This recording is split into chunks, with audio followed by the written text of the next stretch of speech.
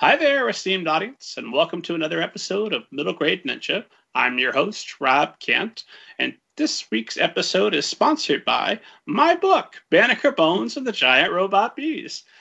This is the story of an 11-year-old biracial detective and his cousin, Ellicott Scullworth, as they embark on an exciting adventure to save Latimer City from giant robot bees. Once you are completely immersed in the world of the story, make sure you come back for the sequel, Banneker Bones and the Alligator People.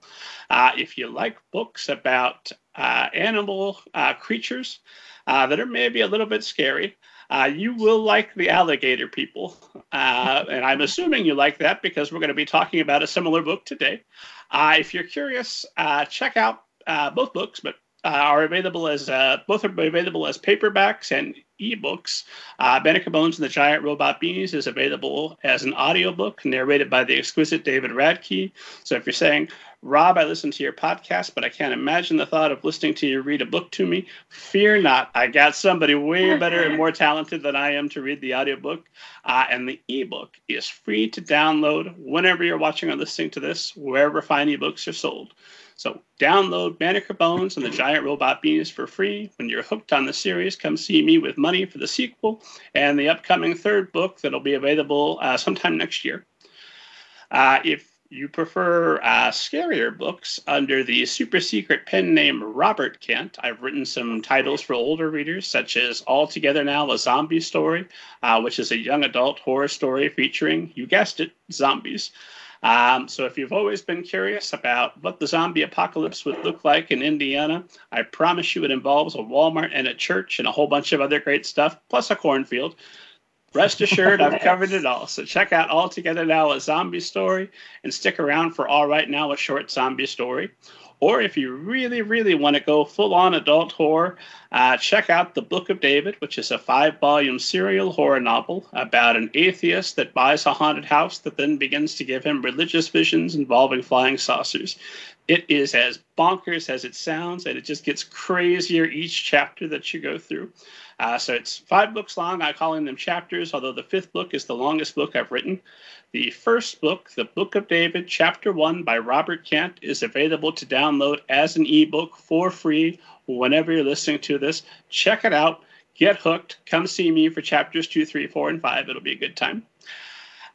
Coming up on the show, we've got several great guests planned. If you want to know who's coming, I know next Saturday we'll have an amazing guest. And the Saturday after that, but I'm never sure exactly who's going to appear until we get everything recorded. So you can keep track of the show and what's going on at middlegradeninja.com. You can also read hundreds of interviews with publishing professionals, authors, editors, literary agents, folks you want to read interviews with, and it's all available for free at middlegradeninja.com. Today, I couldn't be more excited. My guest is Mira Bartok, author of The Wonderling. Mira, how are you this evening? I'm great. I'm just sitting here thinking, how do you have time to write all those books when you have kids? I write them badly. I don't believe that. That's quite a list. Oh my gosh. I've been writing for a very long time. Yeah. But I've been publishing books actively for 5 years now. And I am usually good for about a book and a half to 2 books a year. Wow. I'm slow. Very slow. But that's pretty amazing. Oh, but it's not quantity, it's quality. I hold up my copy of The Wonderling for those of you listening. This is an extremely quality book and a long book. This might be 2 chapters, maybe even 3 of the Book of David. I know. Once you get started, you are going to be completely immersed for a time. So why don't we start with The Wonderling? Why not? Let's just get right to it. Okay. If you would, give I'm terrible about summarizing other people's biographies and other people's books. So if I summarize an author's book, sometimes they'll turn to me and say, "Did you read my book? That's not what it's about at all." So since I have you here, rather than you listening to me talk about it, go ahead and give esteemed audience kind of the premise of The Wonderling. I'm terrible summarizing my own books too, but I'll try. So my book is set in a kind of steampunk Dickensian world. I would say steampunk light, and it's about this character who is his name is Number 13 in the beginning. He doesn't know his name. He doesn't know where he came from, and he's living in this terrible, terrible orphanage called Miss Carbuncle's Home for Wayward and Misbegotten Creatures. And he's bullied. He's a groundling, which is an animal-human hybrid, which is sort of lowest on the totem pole in his world. Humans are at the top, and he's at the bottom, and they're treated really. Groundlings are treated terribly. But he ends up making a friend, this little bird named Trinket, a bird groundling, and they escape the orphanage. And then they set off on adventures. I won't go into detail because I don't want to give anything away, but adventures ensue, trouble ensues, and along the way, my character's given a name, and he has a real name, and he has a quest to do, and he also has a very, very special gift that pretty much saves his life and saves the life of others, and that gift becomes more important in book 2. So I don't know if that is an awful summary. I don't know if you can add anything. Well, I'm making a mental note that we should call him Number 13 and not spoil his actual name. Is that right? I think that I think that in a lot of most reviews, you do get his name. So yes, we can say his name is Arthur, and he gets that name because he steps up to the plate and performs an act of bravery that is he's a very, very shy, stuttering sort of creature, and so his new friend names him for the great mythical or non-mythical King Arthur. So there are various Arthurian tropes throughout the series that if you're an Arthurian geek, you'll pick some up. And if you're not, doesn't matter. It's fine. You'll become an Arthurian geek after you read this book. You might. Oh my gosh, I got to know more about King Arthur. Yeah. To the library. Yeah. And I had read that you had modeled Arthur on Sadie, your dog. Is that right?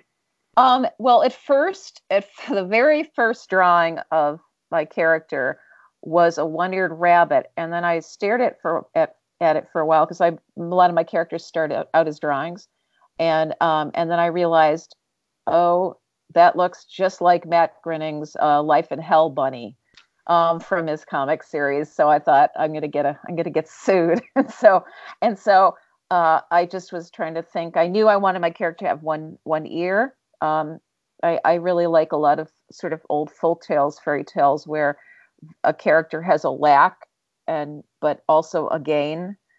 In this case, he has a special gift where he can hear things from miles away, and he has a special musical gift that he doesn't really realize until much later. So I was just sitting there feeling bad about my failure with this one-eared bunny, and then I looked at my dog, who has she recently passed away, but she had gigantic pointy ears. She looked like a little black fox, and then that was it. I wanted my character to look a little like her, sort of a cross between a fox and a dog.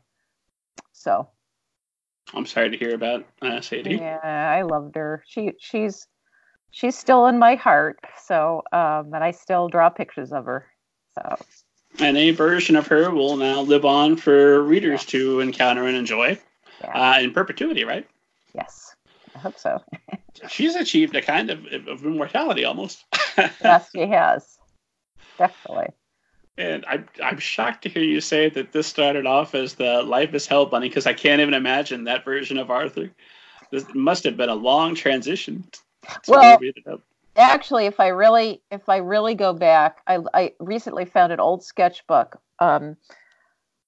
where I had this tiny, tiny little drawing of this weird little creature. I don't know what it was, and it had one ear, and it just had a little comic bubble, thought bubble that said, hello, my name is One Ear. And that was it. I think I had this obsession with a one-eared creature for a long time, and I have no idea why. And then that morphed into the Life in Hell rabbit. So, do you often find you're obsessed about things without knowing the exact reason? Because I do. oh yeah, and it can be problematic, Rob, because like I dropped in all these hints and all these images in book one. Here's advice to writers writing a series. Know what those are going to be by the time before you publish that book, because when it came down to sitting down and writing book two, I'm like, why in the world did I put that in there? I better come up with a reason. I just kept seeing this image. I'm very image driven, and I just, for instance, these cats. There are cats everywhere. Um, the rich people in town are obsessed with cats, and they walk cats with these diamond collars. And I wasn't sure why. I just saw these characters with these high white hats, little birds attached to them on golden chains, and they're walking these cats with diamond collars. No idea why. Well, now I know. I've worked it out. But it would have been a lot easier if I had, pulled a J.K. Rowling and like spent 5 years plotting out 7 books, which is what she did. So it's good to know what you're doing eventually before you turn that manuscript. So anyway, I think we lost audio for just a moment. Are you still with me? Yeah. You pause. I mean, I'm not sure how much you got of that. Oh, I heard everything down to it just helps that you're needing to plan out in advance to help future you out and not write yourself into a corner. Yep. Although I do find, and it could be just because of my way of looking at the world is hopelessly optimistic. Everything is magical in my mind. But I do find now that I'm coming up on the finishing the third Banneker Bones adventure, that although I had a plan, kind of more or less, I didn't do a detailed 5-year J.K. Rowling outline. There are a lot of things I don't do like J.K. Rowling, tragically. Always aspiring to. But I would find that there were things in the previous book that just worked perfectly. Like, oh my gosh, look at this present from past me who must have psychically known. I know that probably can't be true. Well, I think there is a sense that, well, I've never done a series before. You're obviously more experienced in that. And I think mine just might be what's called a duology. At least that's where we're at now. We just keep it at 2 books because I have all these other projects I want to do. But I've known the end of I've known the trajectory, in many ways of the next book. And originally it was supposed to be 3, and then we all decided to make it 2. I've always known how it ended. I've always known how it began. I knew major sort of movements throughout the book. It's just these little weird details, like the cats, things like that. But they work themselves out. Thank goodness. I clarify just a little bit because I always like to tease my magical thinking. I also think there's a great deal of necessity being the mother of invention. Now that I've written myself to this point, it has to work, so it does. Yeah, exactly. It has to work, and it's and then when it works, you're like, oh, of course, that's so logical. That makes so much sense. Of course you would put those cats in there. That makes so much sense. So somewhere in my subconscious, I think I knew the answer, and I just was, obsessed with these images, and you just have to trust yourself that you're going to figure it out, because you will. I do. It's that moment of not knowing and going, oh my God, what was I thinking? I don't know what I'm doing here, which happens sometimes.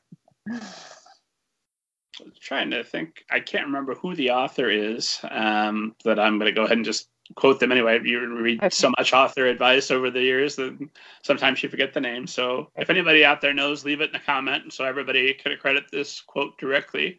But he said that half of what goes on in an author's mind is none of their business.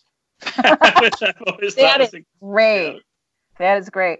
The one that sticks with me right now is, and I can't quote whoever it was perfectly, but you know, when you write a book, when you write a novel, you've learned to write that novel. You haven't learned to write all novels, because the next book is completely different, and that is really true. After I wrote The Wonderling, I thought, oh, well, the second one is totally going to be so much easier, and it is so much harder. So they get harder as I go. Do you feel that is true? Well, I think part of it is I use the metaphor of leveling up a video game character, because I'm forever 12. But with a video game character, 10. You level up their skills, but then the levels get harder that you're playing in. And I think that although you learn from each book and you get a little bit, hopefully, we're getting better, you get more ambitious and you want to do something bigger than the project you did before. At least I do. Yeah, I think that's because the second book in the series is much more complex, and there are more characters. It's much more complex, and there are two, instead of a single narrative kind of moving through time, there's really two narratives, actually 2.5, because there's one character who is very minor in the first book who kind of becomes a very evil big character in the second book. So you raise the bar for yourself, and if you don't do that, shame on you. So yeah, it does get harder. True. Are you done with the second book at this point? Oh no. We had a little delay. Yeah, I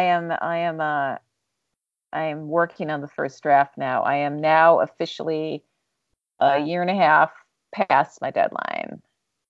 Yeah, I had a little, I probably told you that I have a brain injury, and I have some cognitive issues from that, permanent brain injury. And then in 2018, right after my book tour, a week before I was about to start in on the second book, I had another brain injury. So I got really waylaid, because I had a lot of cognitive problems and reading and writing problems. And my reading and writing problems are still there. They're just not as bad. So I'm writing in a slower way than I did before. My ability to sustain my concentration is a lot less, but it's better than it was after I got knocked upside the head in January. So anyway, the first book, I really busted my butt and did, wrote and wrote it, did, rewrote it a couple times, did sketches, did the final illustrations, did all that stuff insanely in a couple of years. And now it's like I've been working 2 years on the first draft, but I'm going faster now because I'm feeling a lot better. So I'm getting close to the end of the first draft. I think that the drawings will go much easier than the first book, though, even though the writing's going slower, just because my drawing skills have improved, oddly enough. I've been working at that, and now I sort of have a better sense of how to work with an art director for a middle grade novel. It's just the process is easier for me than it was. Well, there you go. Part of it gets easier. Part of it, yeah, definitely. So what does your writing day look like these days? Well, I always read in the morning. I read during breakfast. First, the last couple of years, I've gotten obsessed with reading the New York Times before I do anything. So I look or I listen to the news a little bit, but mostly I read in the morning while I have breakfast, and then I basically, if I don't have a walk, a hike, a long walk or hike in the morning, that messes up my whole writing day because I write when I walk and I write out loud, and sometimes even carry a voice recorder, and so I get So are you kind of walking around having a conversation with yourself? it's not. I really get into characters, like like animators do, where I physically. I mean, if people saw me, like writing in a cafe with other people around would be impossible because I write out loud. Um, if I'm trying to figure out a character, I physically get into their character. I have to do all the accents. It's a lot like acting, and it's like music. So I have to hear it. I can't write silently. That would be impossible. Um, and then so then I write above my barn. Sometimes I'll go to a local library where they have a study room. You can get a study room for a couple hours, and people can see me being crazy through the window and getting in little, you know, acting like a giant rat, gesticulating or something, rat person. Um, but so on a good day, I probably write from, like maybe 10 to 3.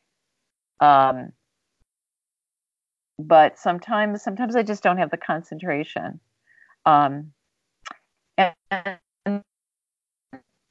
just I don't really write at night unless somewhere like doing a retreat or something. Like I stayed somewhere recently where I was gone for 5 days and I was able to write a little bit in the evening because I wasn't talking to anyone. If I have to process sound and information and my husband is around and he's talking to me and all the distractions and that just fatigues my brain.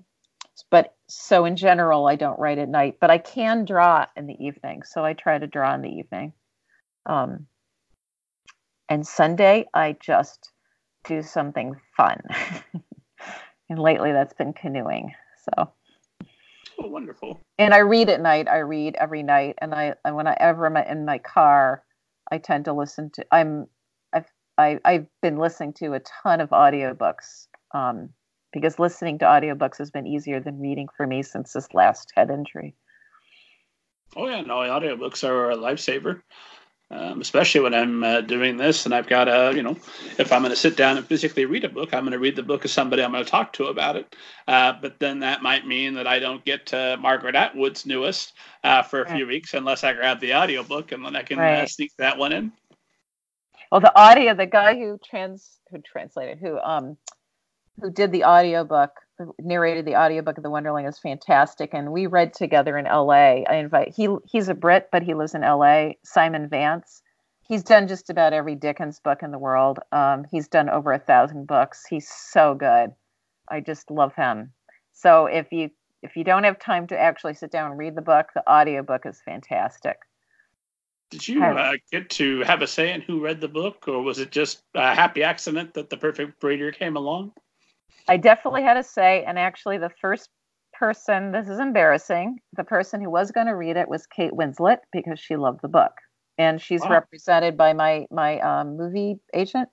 But the company that publishes the audiobook decided to not go with Kate Winslet because she was going to be 3 weeks in turning in the finished audiobook because she was shooting a film and that wasn't good enough for them. So they bagged on her, and I just felt terrible, and I was really angry about it. And then I knew I wanted someone from the UK because it's set in that kind of world. It's set in a sort of a fake London, and I also much prefer the UK audiobooks than the American ones because a lot of those people train on the London stage. They're just, I mean, I know there are some good American narrators, but I just really like the British ones or the, Scottish ones, Irish, whatever. So I gave them a list they sent me 3 people they liked and I didn't like any of them. And then I gave them a list of 10 people, and Simon was at the top. I had heard him read. I had read. I mean, I listened to a lot of the books he had narrated, and I just thought he was amazing. And so he was available, and bingo. So he's the voice of the Wonderling. Sorry, Kate. It's Simon. I adore him. Well, I'm glad everything worked out, but my God, I would have waited a couple of weeks if it were me. Right? As they say in Hollywood all the time, right? Always saying right. Yeah, that was a little foolish, I think, but what can you do? Well, is there a chance that Kate might be able to make an appearance in the film? I know that. Well, she won a cat. Yeah, she won an Academy for the role she did. She played in The Reader, and Stephen Daldry was my director. Is directed her in that. So I have no idea. I just I never met her. This was all done through, agent channels and whatever. But I do know that she really loved the book and wanted to do it. So that was really. I had heard her do Matilda by Roald Dahl. Have you ever listened to the audiobook of that? I haven't. I've read it 4 or 5 times. I've never listened to it. Oh my God. It is so good, Rob. It's just, she is every character to a T. So she's so good. So when I heard that, I was like, oh my God, she has to do my. Oh, I see a little tail. Oh my God, I am so jealous you have a cat. My sister's allergic and I can't have cats, and I just love cats. I love my cat too, but she knows she has to stay over there during podcast time. I want to pet her and cuddle with her. Well, I'm definitely going to ask you some more questions about the movie, because that's the dream, right? As you get your book published, it's a big deal. You get the movie deal. Everything, all the stars have aligned. Everything is coming up Mira, right? And then things change. No, that jinxes it. I'm saying everything is always going to be good for you forever. Okay, good. I hope so.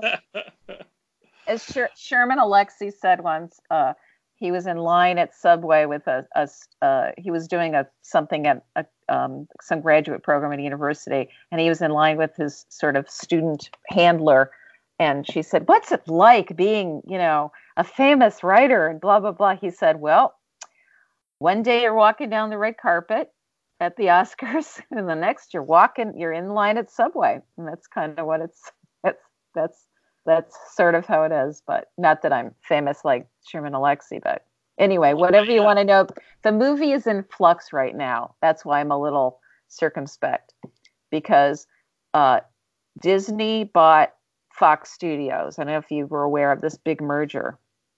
And my team at Fox 2000, which I just love this group of, it's the only all-women major studio team in Hollywood.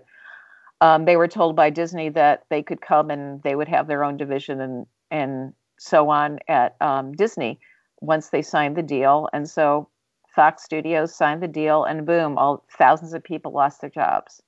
And my team, they said, "Sorry, we're not going to bring you on board. Oh, and by the way, we own all your movies now and all the movies in development."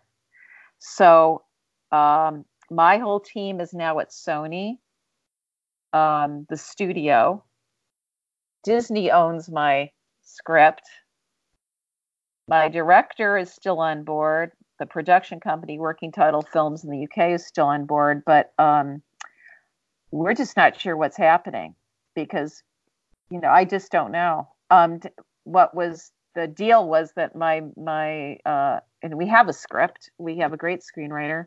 The deal was that the Wonderling was going to be the next film that Stephen Daldry did after he directed after Wicked came out, the movie version of the play, because that's his next big movie. But right now we're kind of all in limbo. I don't know if Sony is going to try to buy my movie back from Disney, if Disney's never going to make it, but they probably still are interested because Daldry's such a big deal right now as a director. Or if they'll make it just for streaming, or if they will just sit on it for I mean, somebody has to make it legally by, I think, 2022 or 23, because then the rights go back to me. So we're all kind of sitting here waiting. I actually just sent an email out to all the movie people just saying, do you guys know what's going on?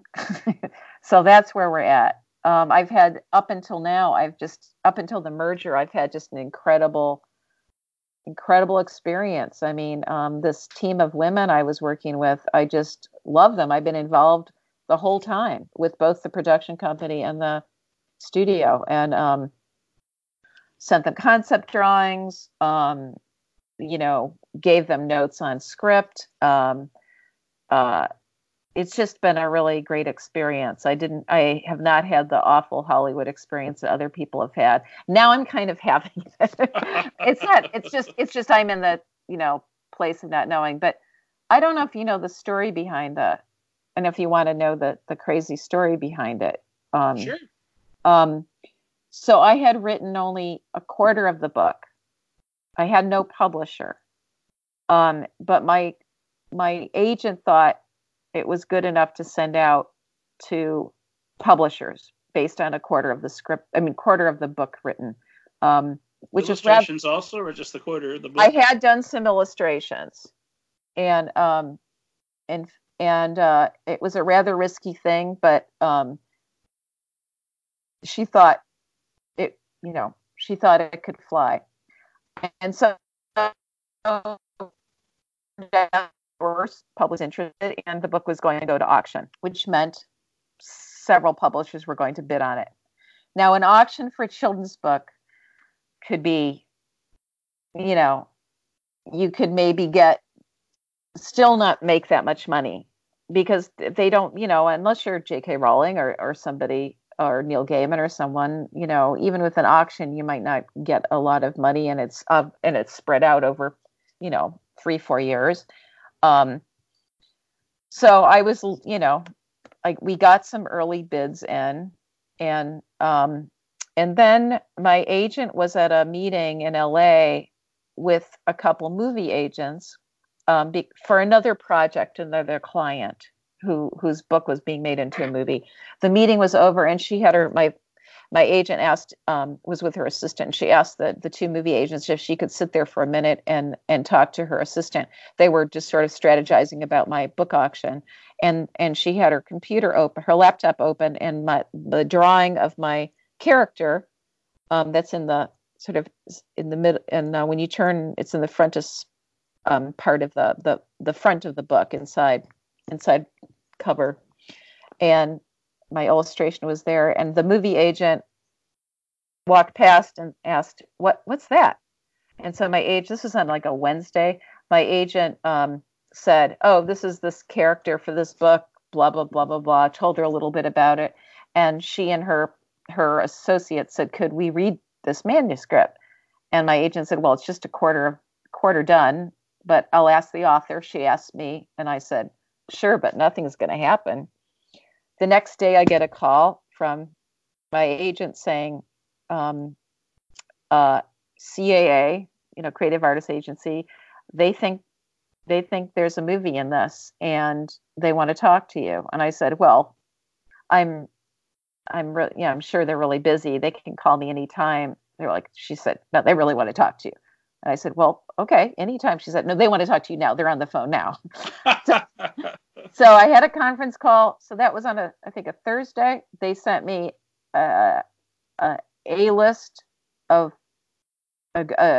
people of directors, producers.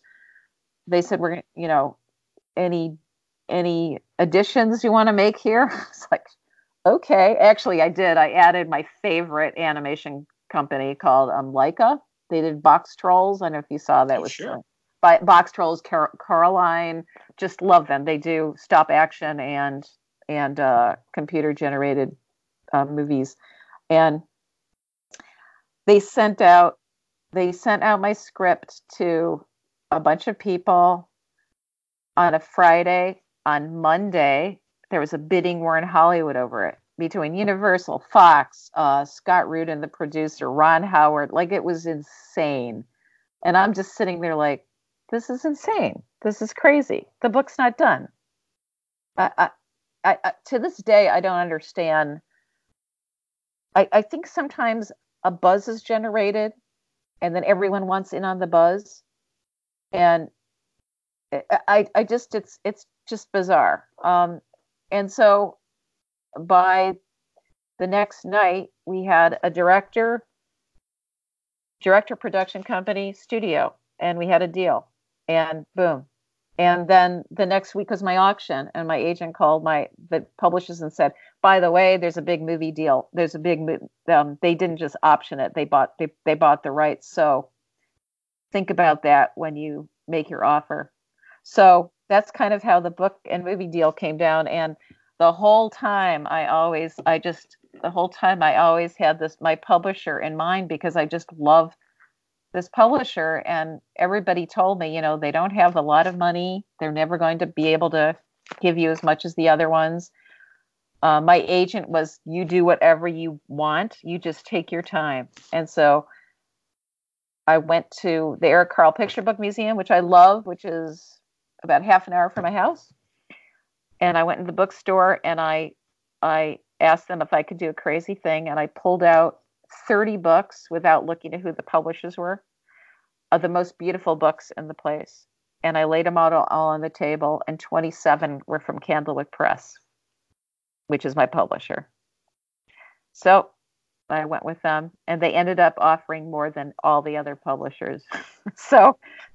And I love them. And the book, you asked me about the design, the book is exactly how I imagined it would look, but even better. It's just the beautiful design. I mean, is this your artwork throughout, on the cover, inside, everywhere? Yeah, except the swirly things and the lettering and the design. On the cover, that's Jacopo Bruno, who is an amazing Italian illustrator and book designer. So he did the cover, and an art director at Candlewick did the interior. But it looks, I mean, I did sort of a mock-up on how I imagined it to look, and it looks just like it, except better. I mean, it's I can't. I'm gobsmacked about like how close it is to my dream of the book. I think that rarely happens, so I'm really happy. So that's got to give you some faith going on. But one, I assume you're talking to me right now on a gold-plated device, jewel encrusted, and your Tesla's parked outside. Now, here's the thing. Everybody thinks I've got like millions of dollars, which is so crazy, because when you sell them, it took a year to get paid for a little part of the movie deal. The big part of the money comes at when they start shooting. So whatever I got, it's like I got less than half after taxes. I paid off giant debts. I did buy a car because mine died. I bought my husband a car because his died. And then I helped a whole bunch of people. And I got to help my, stepdaughters and help my grandson go to preschool. But now I'm in deep doo-doo financially, because I've lost 2 years of income. So fortunately, I was able to live on some of those savings. So that's the subway and red carpet flip-flop. It's a risky business, but someone's got to do it. Well, when we're talking about this Disney Fox thing, I am assuming that, having been through that experience where everything came together in such an unusual way, as though the universe just decided, this is happening for Mira, we're doing this. That has got to give you some faith that, hey, powers like that can't be denied just because Disney, by the time they're done merging, the sequel will probably have some stormtroopers in it, some Marvel heroes. It'll be a giant crossover.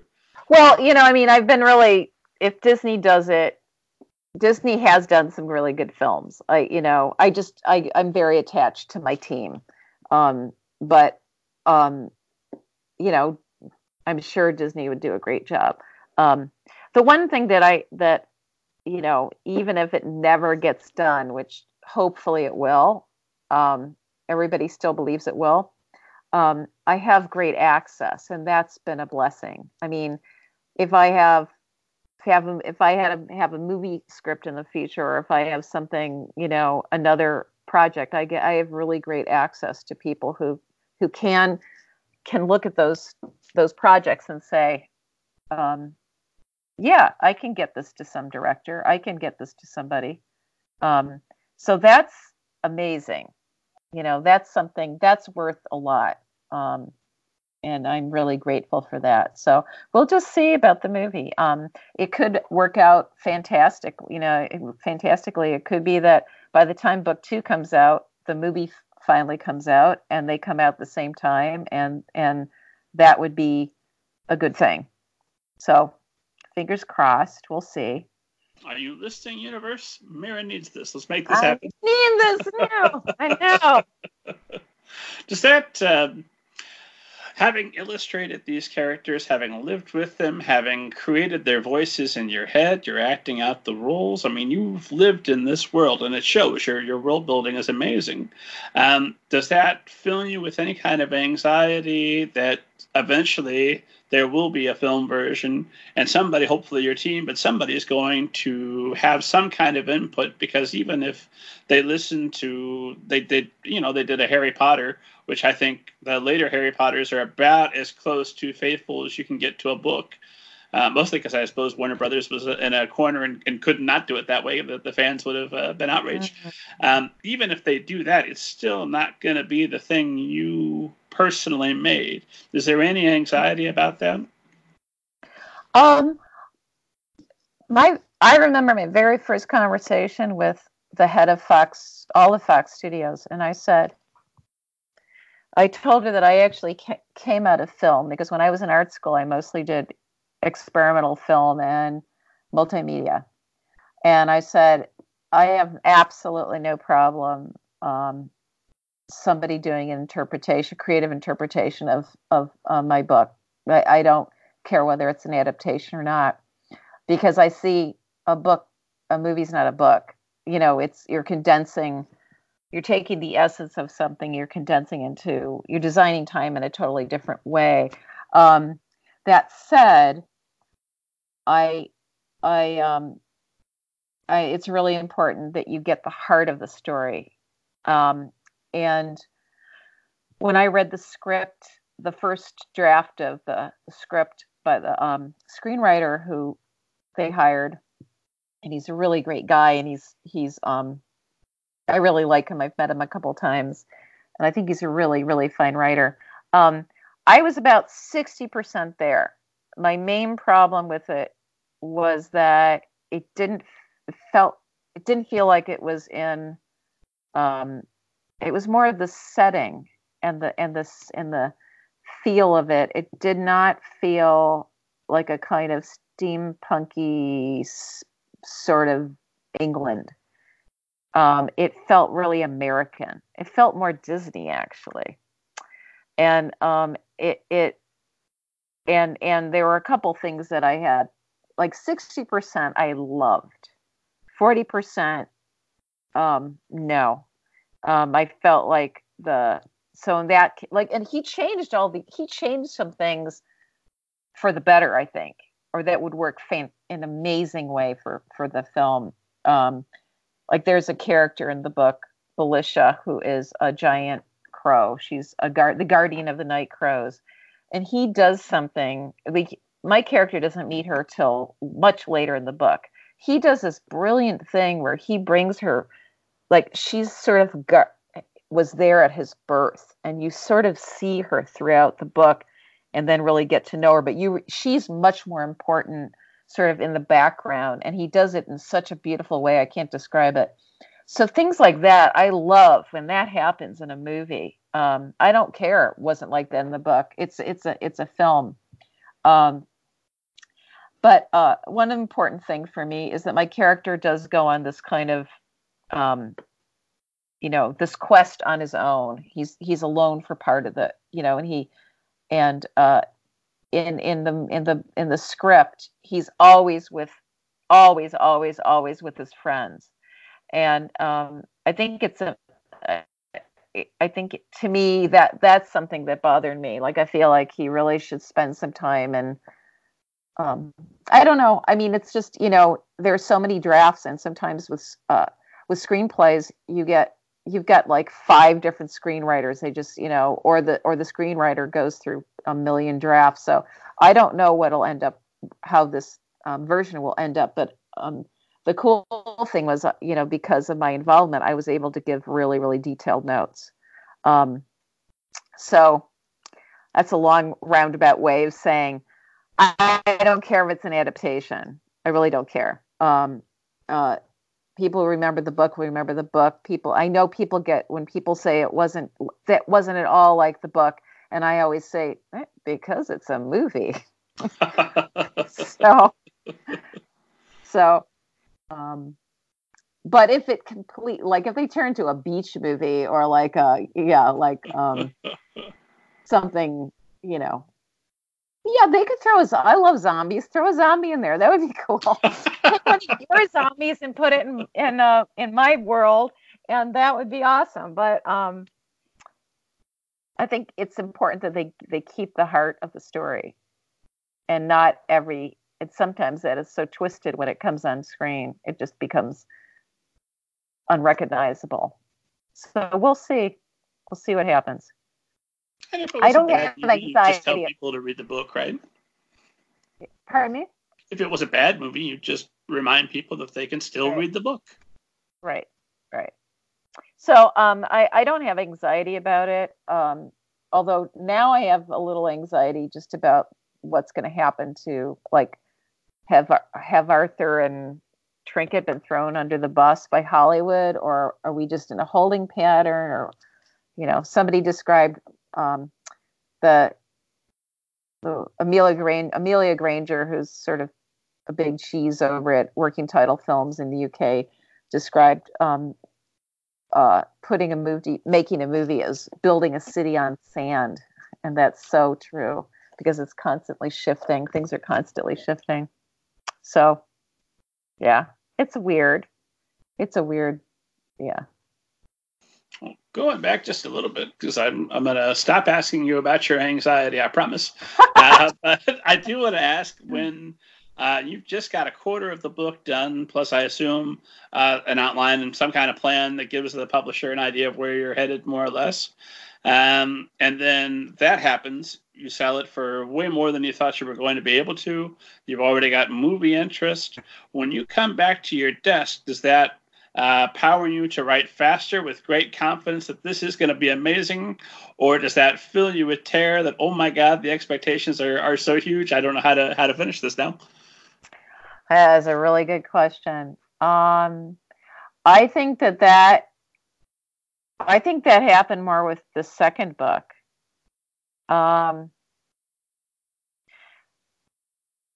The first one, I just really enjoyed writing it, and I had a really good sense of where it was going already. And there was one moment where I turned in. I think all the movie people and my agent and my editor read a not a finished draft, but a pretty developed full, finished manuscript, but it wasn't, it went through a couple more revisions after that. And I got notes back from the movie people with some suggestions, and I kind of went la la la la la like actually they asked if they could give me some, because they already had a movie in mind, and in fact they kind of wanted to jump the gun and get the movie stuff going based on this small part of a book, and I put the kibosh on it because then the movie would accelerate faster than the book, and I knew that was not a good idea. So I really put blinders on. But I felt that pressure more with I felt that pressure when I started the second book, and that's because I had read the script, and that just messed me up because the script, like I said, was no, I wasn't, you know, there were some really cool things that I wish I had put in my book that were not in my book. And so those were in the back of my mind. And then there are the things that just didn't work for me in the script. And also there are things in the script that and I, of course it's not a final script, but when I gave my notes, I was like, hey, these things need to be kind of go this way because book 2, this is going to happen. So if you do this in the script, that really that's going to be like, you're not going to be able to fix that if you do a sequel. It's hard to explain, but there are certain things that happen and certain characters that do certain things that are really pivotal. I really set things up. So it was more that kind of thing. But yeah, I suppose I had also insane time constraint because we were just rushing and rushing and rushing and rushing to try to get this done. Partially because it could have fit into the director's schedule, and then he ended up signing on to do The Crown on Netflix, which became this monolithic series. I should definitely back us up just a little bit and ask you, because poor writers who are listening to this are going to say, my God, Mary Bartok must have a superpower. She came out of nowhere. This wonderling thing happened and the stars aligned. But this was not your first book. You've been writing for quite a while. You've been nominated for a Pushcart Prize at one point and several other awards and in literary magazines. So when did you start writing originally? I was a secret writer. My sister's a writer, and my father was a writer. My mother was a musician, and but my father was also a painter. And so there was a lot of, even though my father wasn't around, we knew what he did, and so there was always a lot of art and culture around. And so I wrote a lot of poetry when I was young, and little fairy tales and essays and little stories. But I was very secret. It was a secret thing. And it wasn't until, I would say, when I was about 29, 30, I moved to Italy for a while. I lived in Italy for a while on this farm. And no one spoke English. And so I became fluent in Italian, and I thought in Italian, I dreamed in Italian. And that really impacted how I started writing these short, strange, sort of speculative fiction kind of stories. And I was still making art because that's what still painting, drawing, but I was also writing these little stories. And when I came back to the States, a light bulb went off. I did a lot of always working in museums to sort of support my art habit, because I was a visual artist. I still am. And I worked in museums as a museum educator. And I did worked a lot with kids. And I would give kids a tour, say, of ancient Egyptian art, and I would do it all through stories, like myths and folk tales and legends. And then I would make an art project with them related to the thing I just talked about. And a light bulb went off one day, and I just thought, I should put a book together. I should put a book series together, because teachers and parents keep asking me for all these ideas and how to do this and how to do that. And I'll just put a book series together. So I made up a sample. I didn't know anything I asked a friend at the time to help me, sort of put a sample like dummy book together. Long story short, I got a publisher. I signed on with HarperCollins and did about 30 books, and there it was called the Ancient and Living Culture series. And so it was a little bit of history, a little bit of geography, folk tales, and it circled around the symbols of these different cultures that were then, you could pull them out as stencils, and I invented projects for kids to do. Then I did another little series on Native Americans for really little kids, because those books were for middle grade. This is when multicultural books kind of became, big on the scene in the early 90s, mid 90s. So, I wrote all these books for kids, but I also was doing, and they were nonfiction, but they were folk tales. There were folk tales in them. And meanwhile, I started writing, I don't know what they were. They were for adults. They were sort of essays, but they were also a bit fantastical. And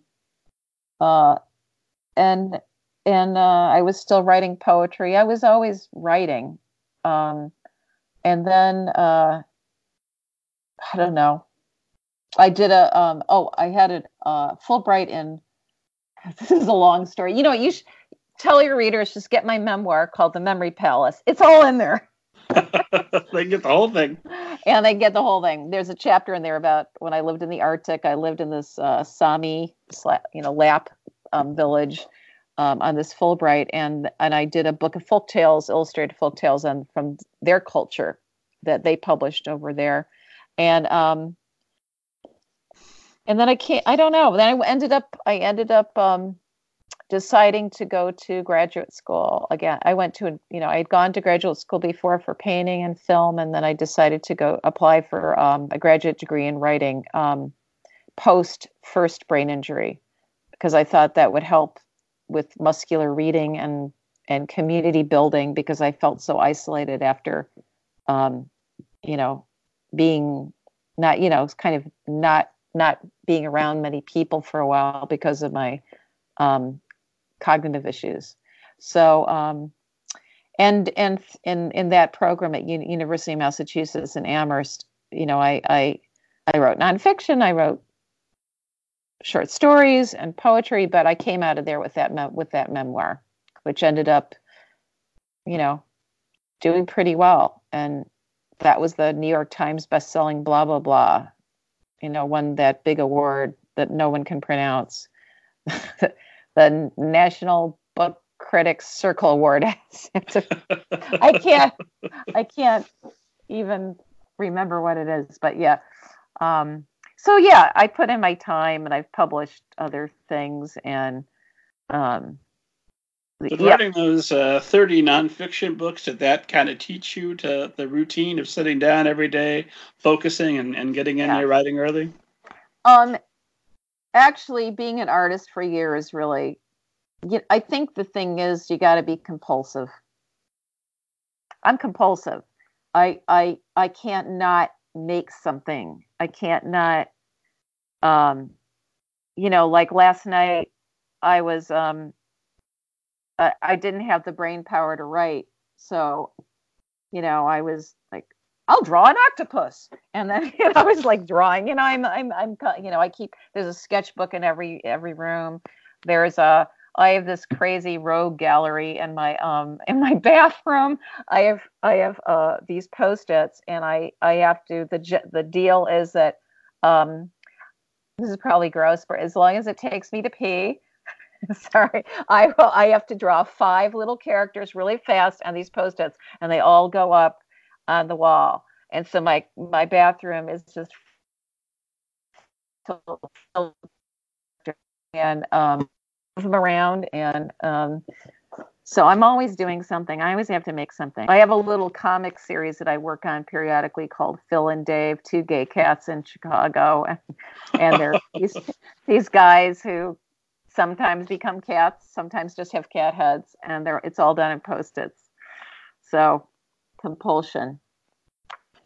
And you do a little bit of writing. I remember I read that at one point you were in 5 different musical groups at the same time and singing in a choir. plus your art, plus your fiction. No. I'm jealous. All you're Okay, I hearing right didn't have now is pure kids. jealousy. I had no kids. I'd never had TV except for, I think my mother, like once in a while, someone would give us a broken down black and white TV, and my mother would watch Johnny Carson, and that's it. So I was completely clueless about television. Still don't have a TV. Have no high speed. Um, Always carried a sketchbook. Um, didn't even have a car, drive it until I was 40. So I had a lot, I just, I think I've just always, I just have to make stuff. Um, the music's been a little problem because I've not had luck returning to that after all these. I've had 5 brain injuries since 1999. Not good. Music has been a little hard. But yeah, I was in a big Baroque choir singing, and then I was in a gamelan orchestra.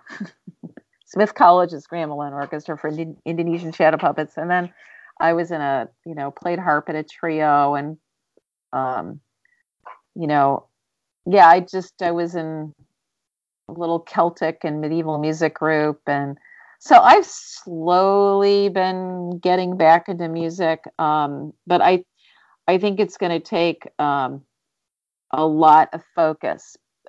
It's going to take me having a break from writing, and at least like maybe going to a complete like an immersion situation. I was supposed to go to Celtic music camp last summer, and I just couldn't do it. Um, but that's kind of on my bucket list to do something like that. I do miss it. Are you compulsive in life as well? You're mentioning that you've had endless stories. I'm sure you could share with us from all the places that you've lived and all the different things that you've done. Do you just get it in your mind that you want to do a thing and then just go do it? Pretty much. That's so awesome. I think I've always been that way. Like I remember, I remember when I was 4. I have a really clear memory. My mother said to me, "What do you want to be when you grow up?" And I said, "An artist." And she said, "Anything else?" And I said, "I want to be a disc jockey too."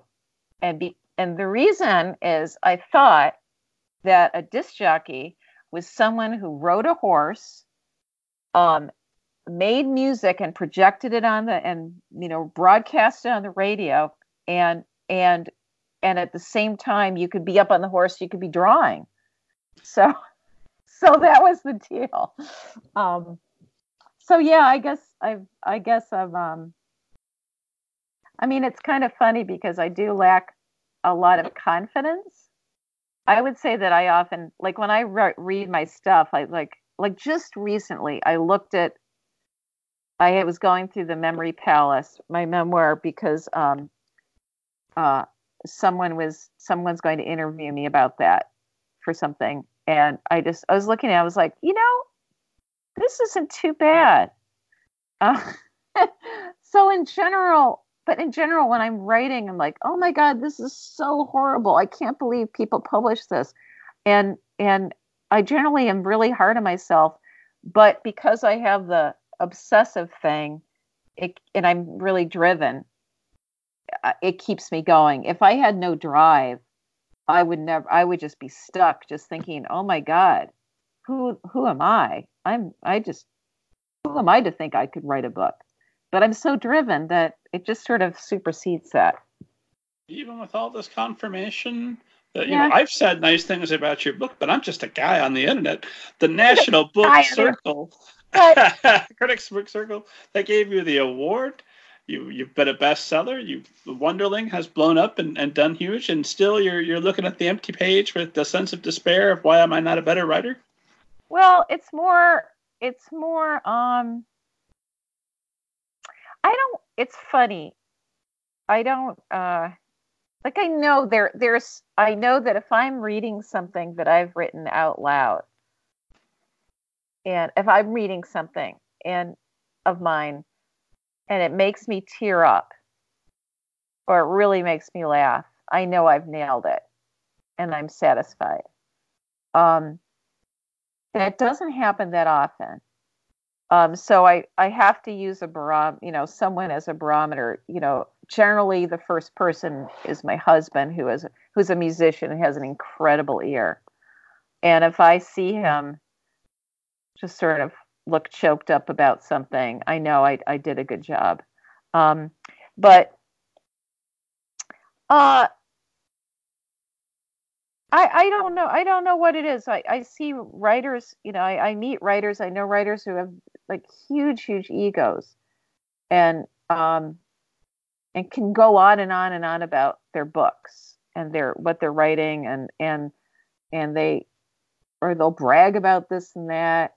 And I just I don't know. It's just what I do. I always think I can be better and I have to say, some of my favorite artists / writers are really, really humble, and I think I aspire to be that way as well. I think it's if I would give any advice to young writers, I would say always be humble and kind, because um, you know everybody has you know. It, everybody has something to offer, and don't disparage other people. Be really kind to them and help others along the way. And like one of my favorite authors, author illustrators in the world is Sean Tan, who did The Arrival, my favorite book in the world, wordless picture book. And I was fortunate enough to hang out with him a few times in Australia and here, and he is just one of the humblest people I've ever met. And he also says the same kind of thing. Like, I look at my illustrations, I can't believe they're so bad. Like he has his standard for himself is so high, and I think that's part of it. I'm always thinking, oh, you can do so much better. And maybe that has to do with my sister is such a good writer and my father was a writer, and I never considered myself a writer. I still, when people ask me what I do, I just say, I'm an artist who writes, generally.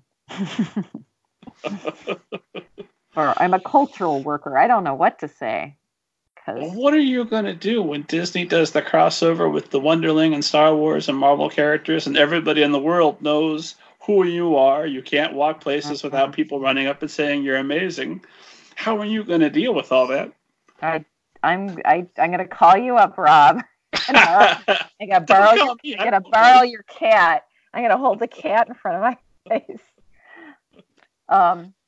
It could be just an introvert thing. I just don't know. I was dreadfully shy as a kid. When people meet me, they don't think I'm shy. Well, actually, if I don't know anyone in a room, generally I don't talk to anyone. If I know one person, I'm obnoxious. So I guess that's the sociable introvert part of me. So I don't know how I would deal with it. I actually, when I won the NBCC award, there was this big ceremony at the New School in New York. Totally didn't expect to win. I was up against like super famous writers, and my editor said, did you write something down? I said, write what? He said, well, you might win. I go, I'm not gonna win. And so I got up there, and so I wrote like hastily a list of people. Oh, yeah, the face on you just paused. Can you hear me? No, I can hear you. Right. Oh, okay. Oh, there we go. So I put this little list of people to thank on a piece of paper, stuck it in my boot, and then they called my name, and I got up there, and I just was, I have no idea what to say. I just said, I said, "Whoa, thanks for." I said something like, "The first book I did was an edition of 10 because it was a hand printed etching, whatever." I said, "I just never thought I'd have more than 10 books printed. Thanks for inviting me to the party." I was I really, bet that was utterly charming. it was very embarrassing. And then I forgot to thank some really important people, but there you go. That's less charming. I'm sure you made it up to them after the fact. Yeah. But I'm sure that extreme distrust of your own brilliance has the upside. You mentioned you did multiple revisions for the Wonderland, and I'm assuming you do multiple revisions for everything. Yeah. When are you able to let go and say, I've done what I can? This is a thing that I'm done with. I can't remember what author said this, but they said that you're done with your final draft after the book has been out a couple of years and you're standing up at the podium and you're winning the National Book Award and you're about to read a snippet and then thank everyone, and you look down at your manuscript and you go, "Oh, why did I say that?" so when are you done? I think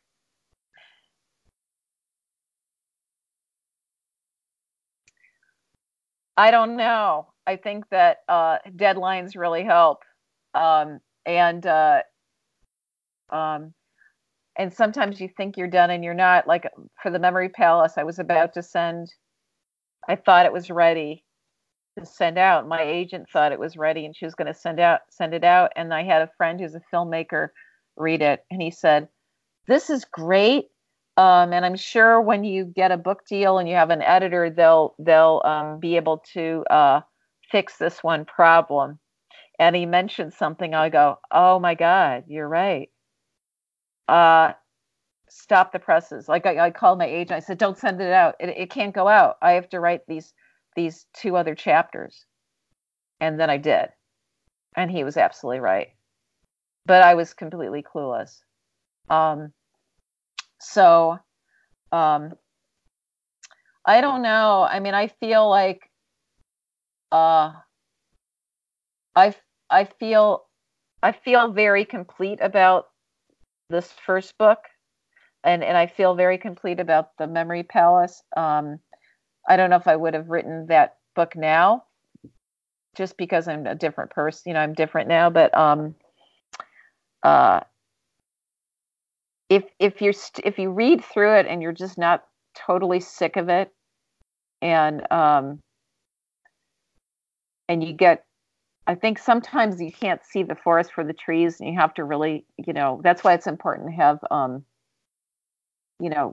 a community, have other people you really trust read your work, and have a really great editor. And my agent's a really great editor, so I think I also rely on those people to say, "Listen, you're done. Stop." What about you, Rob?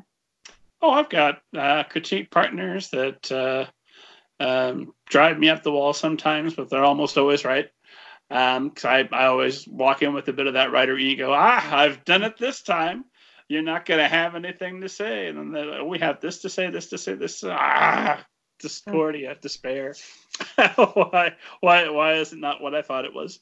And then I've got an editor that I trust, and then I've also got a couple of family members that I use and some beta readers. Do you use beta readers, critique partners, anybody outside of your who Oh who all yeah. gets to read your book before it goes? Well, this is really odd because the book I'm working on, the second book, no one this is the first time in my life that no one's read anything except I read the first chapter to um, my sister and a couple friends and my husband, and that is it. I've been working on this for a year and a half, well over a year and a half, and no one's read anything. That's really unusual. Um, uh, Before then, I mean, I had a writers group which I disbanded this year just because of I can't read as much, and I just can't read other people's manuscripts right now. so I had to take a break. I have a couple friends who are my absolute beta readers. They're just so good. One of them is so busy right now with his own novel, and I don't really want to bother him, but I probably will at least ask at some point when I have a really good first draft.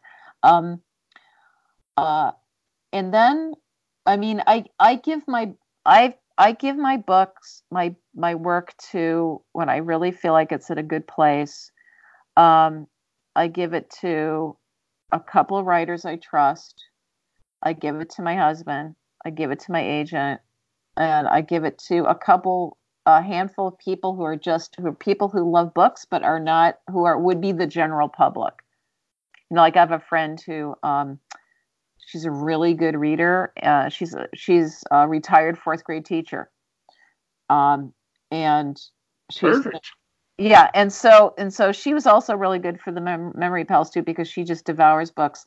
With with the Wonderling, I gave it to children too, and I gave it to kids with an age range, and that was fantastic because it became clear that I had to change the ending to my book based on what everyone said, including my teacher friend.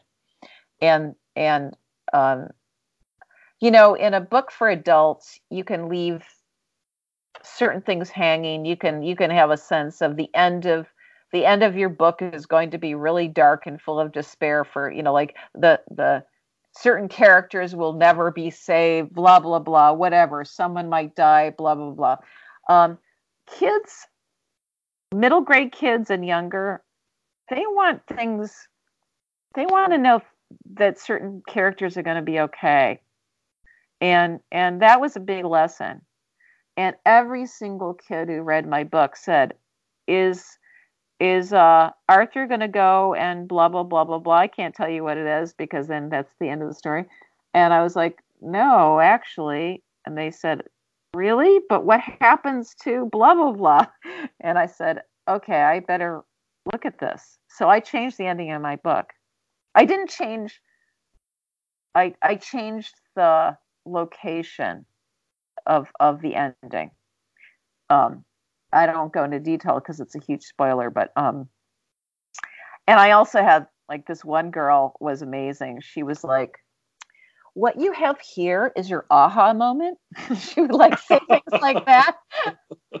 She was just I love this kid. I still am in touch with her and I will totally give her my, you know, book too. She's amazing. In fact, when I did a local reading, I invited her to read the opening to my book.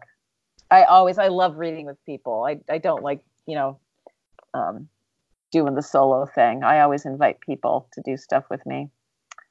So yeah, having readers is really important. I know writers who write in a vacuum and they don't get feedback from anyone, and I don't think that's good. You should have to choose the right people, you know, as you know, and not people who just love everything you do because it's so amazing. You know, just people with really who really want to make that book the best it can be. You know, so As long as it's coming from a loving place, because I've been in a few different yeah, critique groups before I found my beloved young adult cannibals that regular esteemed audience knows I never shut up about. But they're an amazing group of writers. wow, But I've been in the group where everybody's nice, they're real polite to you, and there's a kind of cynicism there because it implies, well, you're not really going to make this into anything anyway. So let me say the thing that will allow us to get through lunch and continue to be friends, and I'll see you later. And then there's the other extreme of that, where the writers are so focused on being hypercritical that mm, you can't necessarily trust what they're getting at. And if everything you're getting is negative, either you're terrible and you need to stop writing, or you're maybe in a group that's not having a positive influence on your mental space. right. Well, when I went to grad school at UMass, my very first workshop, people in that workshop, I am friends with, I would say, still friends with three-quarters of them. They were an amazing group of writers, and my my best reader of all time was in that group, and we actually were collaborating on something, and then my novel and his novel got in the way. But you might, I don't know if you looked at my pathetic website. It says work in progress. There's one that is called The Forgotten Island. That's my friend Jed Berry, who is amazing novelist and small press. He runs a small press called Nine Pin Press. He's also a game designer. He's just a brilliant young guy. He's amazing. He's probably my best reader. I did spend a lot of time on your website, which, by the way, I thought was wonderful. I enjoyed tooling around there. I thought it was very impressive. But you would think that, wouldn't you? We've established that that's kind of your default position on your stuff to a certain point. But I'm telling you, I've been to terrible author websites. This was not one. This was great. But that work in progress page, you've got multiple books listed there, kind of a summary of what's to come. So are you extremely comfortable talking about projects even when they're not finished? Sure. And they're not something that somebody can pick up? No, sure. What do you want to know? I've got so many things in the queue, buddy. Man, I'm just biting the bit, because that's, I think, one of the hardest things is with a sequel, is that my mind keeps wandering to these other projects I want to do. So I have to really, just focus. But probably the next big project is this project that I started before the Wonderling, called The Echoers. Mm-hmm. And but then I thought, I thought, oh,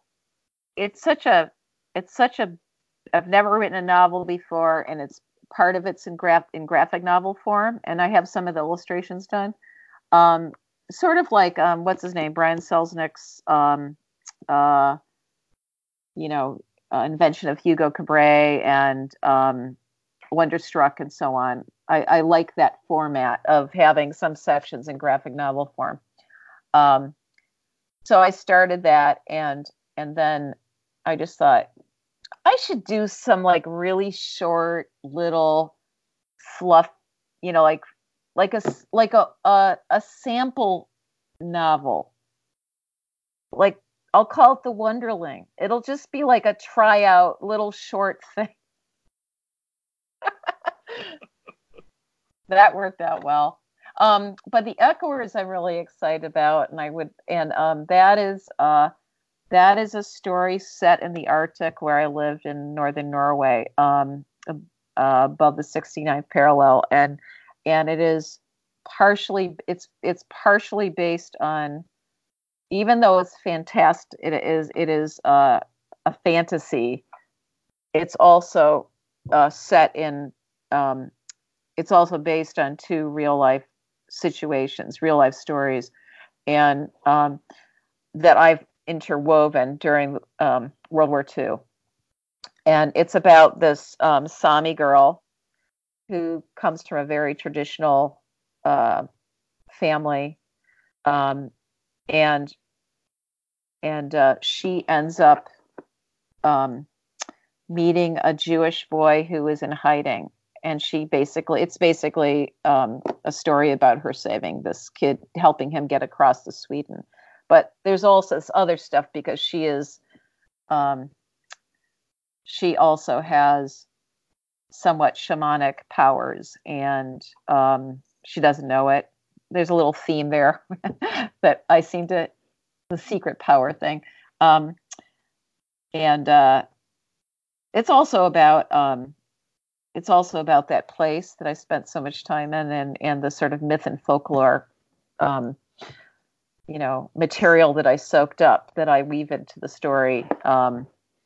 And originally I thought of it as a trilogy, and now, and I had I had synopsis, I had all a synopsis of all three books. And now that I'm struggling with the second book in this thing, I'm like, no sequels ever.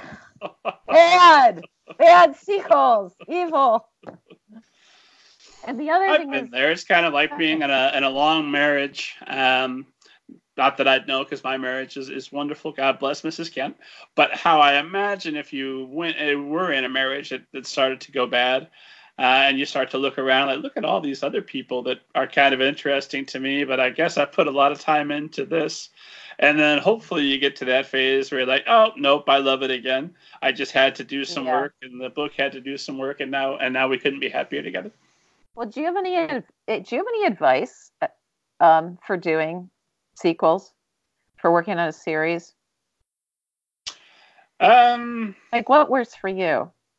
well, with I've only done well, in the case of Banneker Bones, which is what I'm working on now, I picked well at the start. It's about I used to call it middle grade Batman. Batman's my favorite character in all of fiction. And it's something that I call it the and then story because I don't have a definitive ending. I'm coming up on the ending of the trilogy that could be an ending forever, but there's also in the back of my mind, I'm leaving room for 4, 5, and 6. And so this was going to be my James Bond character where there's always going to be another villain that comes along. There's always going to be room for more story. And there's always going to be room for another emotional arc. Because the nice thing about middle grade characters, if you're doing an adult person like James Bond, for example, has had the emotional arc a few times now of I'm completely in love. Oh no, she's dead just before the Right. sequel, or oh no, she dies at the beginning of the Right. next one. And there comes a certain point of diminishing returns with that. Where Mm. like, hey, at this point, James, you're just not gonna find love. I don't believe it anymore. I always, because I'm old, I think of the Friends TV show. By the Right. time they finally ended that, and Ross and Rachel got together for the final time, like, okay, my hands crossed. Like, no, No, it's not gonna work. yeah. Give it a couple of They weeks, both they'll need break it up therapy. Yeah. again. Whereas with middle grade characters, because childhood is a constant series Right. of arcs and learning experiences and growing and developing, I think that I'm biased because I'm the middle grade ninja guy, but I think that that does allow itself for sequels and for continued character growth in a way that stories about adults maybe doesn't. Yeah. Yeah.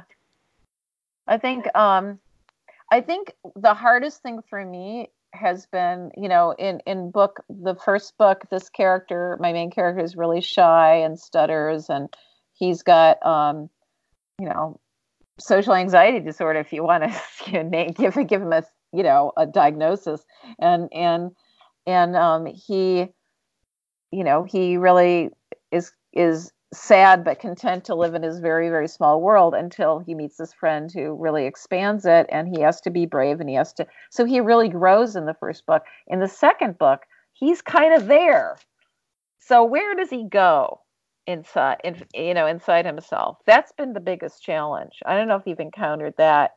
um, I've been trying to find what that point of entry is so that he can grow. Like what I mean, I think I have it. I think he's just gotten kind of comfortable in his life because now he has a better life, and he really doesn't want another adventure, but he's forced to. But that might not be enough. I don't know. I suppose he'll see. But yeah, that's I think that's my main conundrum with working on a series is how does that your main character grow? So anyway, what was I going to say? I can't remember. Ask me a question. I was going to toss I'm trying. one other tip out there for a sequel is if you have ideally achieved some sort of happy ending almost for your character or happy ending at cost, wherever you're at. One of the first things you could do with a sequel is blow up their life in some way, kill somebody important to them, take part of the town away, take something from them, hurt them badly. One of my favorite examples is a slight spoiler, I guess, for a book that's very old. In the second book of Stephen King's The Dark Tower, our character is Roland Deschain, amazing gunslinger.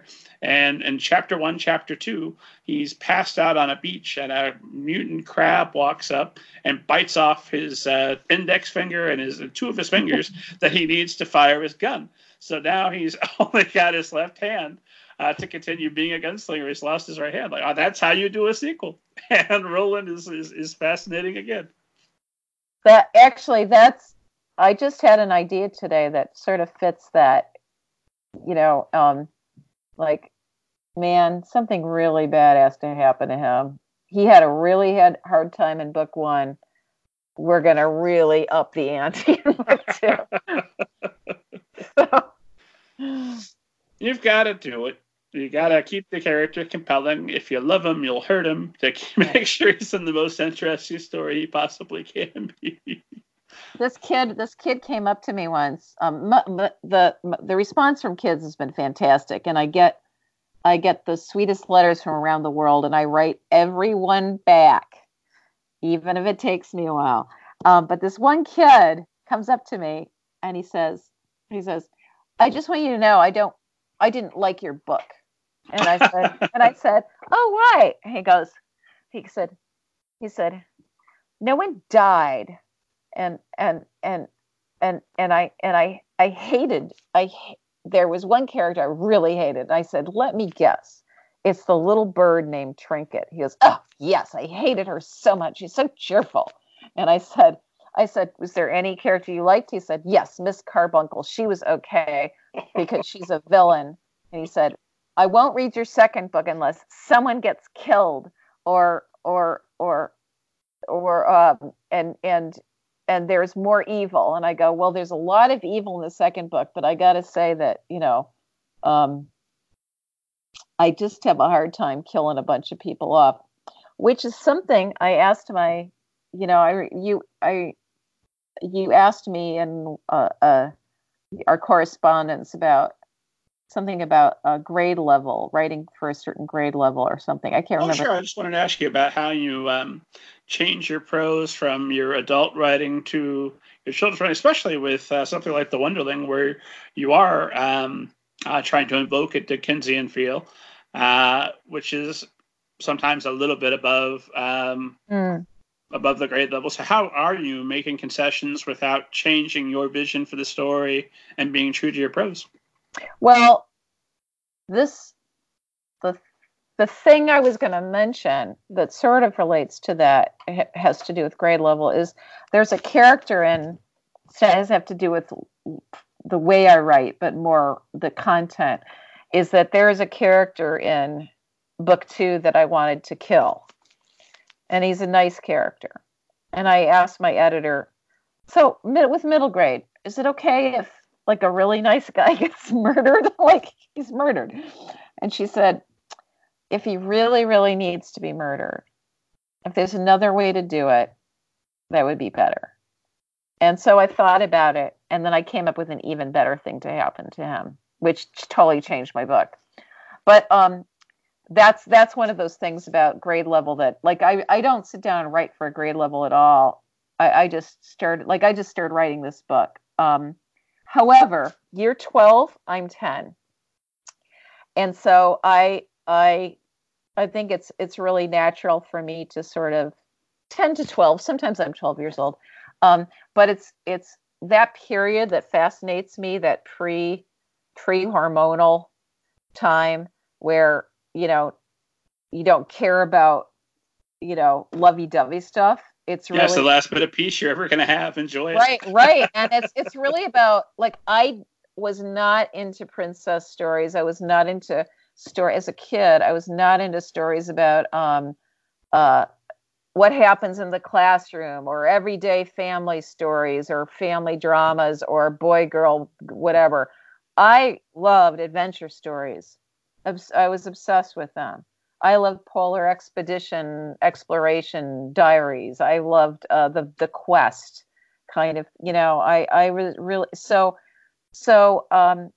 pretty much everything I write is like that for adults too, even the Memory Palace. So when I was writing The Wonderling, I just didn't think about language level. I didn't think about anything, and I just wrote it. And I just I just, I really trust my editor to let me know if something is too advanced. And getting I have these, I get, so when I get my manuscript back from my editor, like different versions. There's my UK editor, and the UK publisher is a sister company of the American publisher, because there's Candlewick Press and there's Walker Press, which is the UK publisher. So I hear back from 2 editors and 2 copy editors and 2 sets. It's like crazy. It's all in hard copy. It's like really old school. And it's like being attacked by a gang. Yeah, and like crazy different colored pencil marks and Post-its and everything. But I love my editor because I'll have something in there that sounds to me like music, and it might be a little less clear, but it sounds beautiful. And to make it more clear would destroy the music of the sentence. And the copy editor will always go for clarity. And my editor, who also comes from music, she was a music major. She's, we both sort of have very strong music backgrounds. She'll write, no, I agree with Mira. Go for the music. It's like, I just listened to an interview with Philip Pullman about something like this, and he was talking about how the first time he heard, I can't remember what poem by T.S. Eliot it was, but the first time he heard this poem, and he recited part of this poem, it was so beautiful. He said, I didn't know what it meant, but the music of the language created a hunger in me that I didn't know I had. And that's what I want to do with language. That's what I want to do. Because that happened to me too as a child. I would read something. I read books much more advanced than I didn't understand a lot of it. I was 5th grade reading, Tolstoy and reading all kinds of advanced books, but reading Virginia Woolf at a really young age, and reading, a line like, from the open window, the voice of the beauty of the world came, blah, blah, blah, blah, blah. I'm like, what? I'm just like blown away by this sound, and I don't understand it, but it creeps into your bones, and it creates this hunger. And that to me is what a beautiful, beautiful sentence does. And so, to go back to the idea of, like some words are more advanced, perhaps, than a middle grade level. I think I just am going to trust my editor on that one. We actually didn't change a thing, except there were certain words that were obscene in UK speak that I wasn't aware of, and so we had to remove those. Let's get risque. What kind of words are we talking? What did I call? In the beginning of the book, it says, before he was called the Wonderling, he had many names. And I list these names, and some of them are, they're bully names. Kids bully, other groundlings bullied him. And one word, I can't remember what it is, but it means something I can't say on in public. I was completely, and I thought I knew like a lot of British slang, because I really listened to a lot of British audiobooks. I watch, movies. I pay attention to the different dialects. I'm trying to get different dialects, even though I'm not a native speaker. I'm trying to get, I can recognize, a Northumbrian accent as opposed to Cockney accent, opposed to, pretty good with that because it's music to me. But a lot of the words, I just, put my foot in my mouth. So we had to we had to tone down some of those. We also had to it's a balance because, even things like everyone, everyone sat at table. Well, we say the table. So I kind of go for the British version because it's sort of set in that world. So anyway, my publisher slash editor is great at that. But what age group is this book for? God, who knows? I mean, I know that 7-year-olds have read it, and it's been too advanced for some 9-year-olds. It depends on their reading level and their comprehension. Some 9-year-olds have been scared by it. Some 7-year-olds are like, "What's the problem? You're scared of this?" So they say it's 8 to 14. It's a pretty big expand, And then I've got some older readers who I hear from who, it really appeals to them. They're 14, 15. So I don't know. But it has that middle grade adventure story thing. So, what's been your favorite reader reaction? Wow, I would say the most recent one, which is it's interesting. I've gotten quite a few letters and messages online, as well as handwritten letters from kids on the autism spectrum and parents of kids with Asperger's and on the autism spectrum.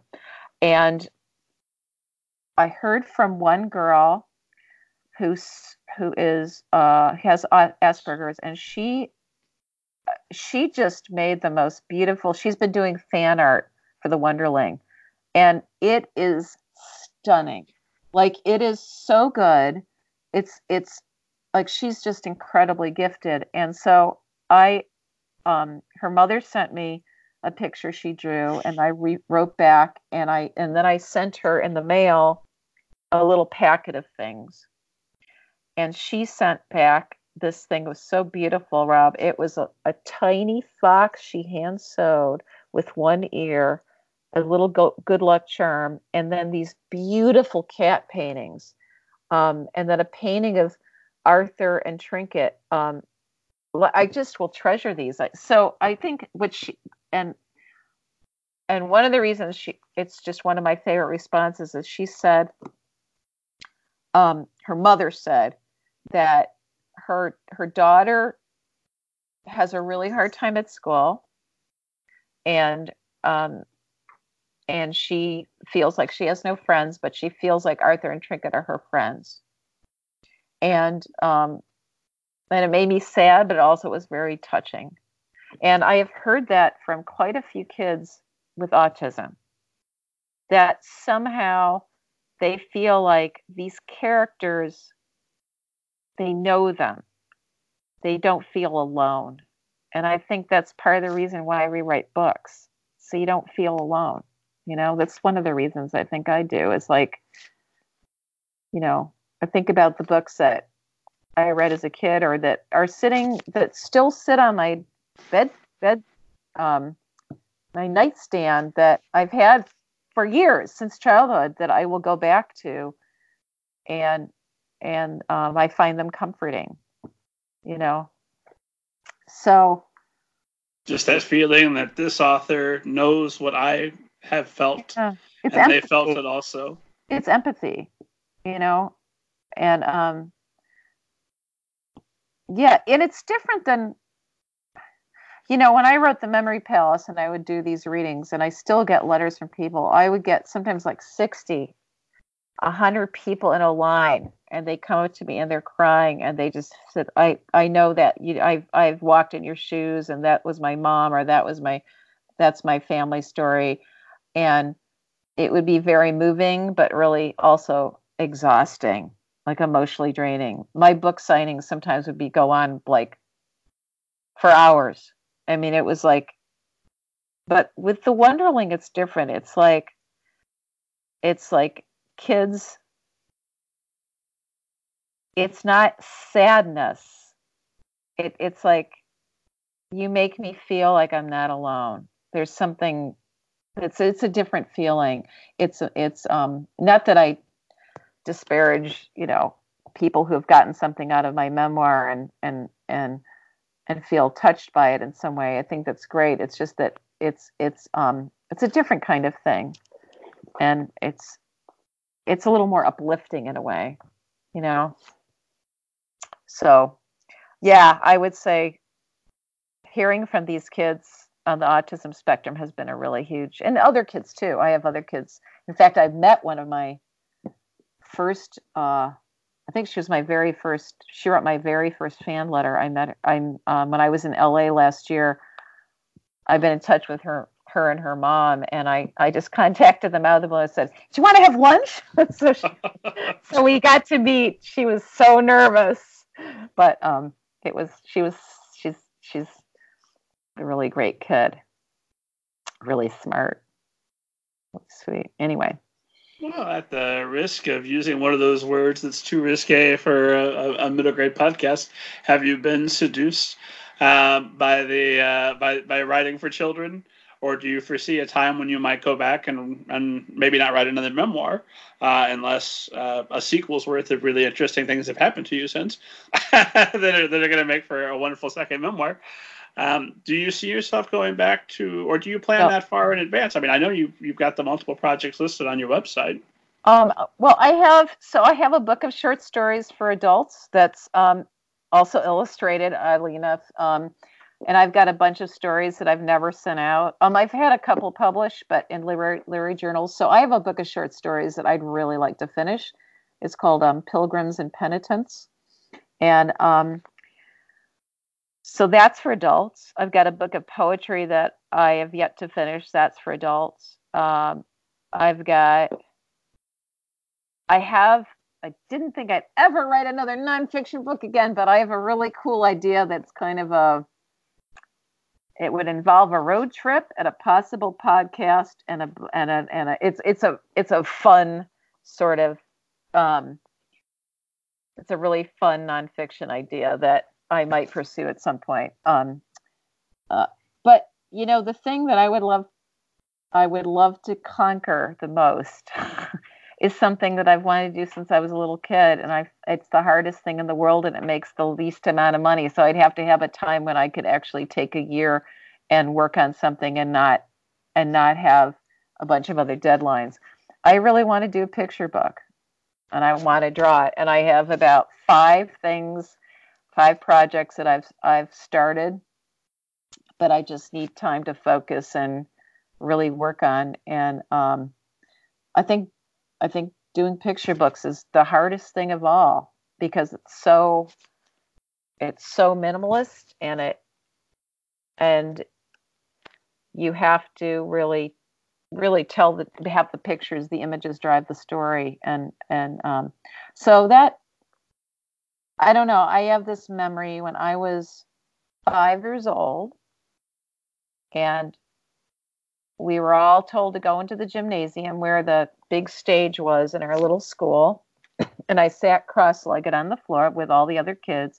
And on stage, this author illustrator, he came on stage. He set up a big easel. He had this huge pad of paper, and he started telling a story and drawing these animals, and told the story and drew and flipped back each page. And I sat there and I looked at him and I thought, I want to do that someday. So I'm still waiting for that moment when I can actually focus on that.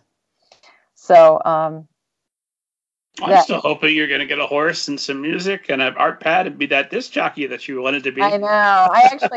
My husband and I started a venture called North of Radio, and this is before the podcast craze. And I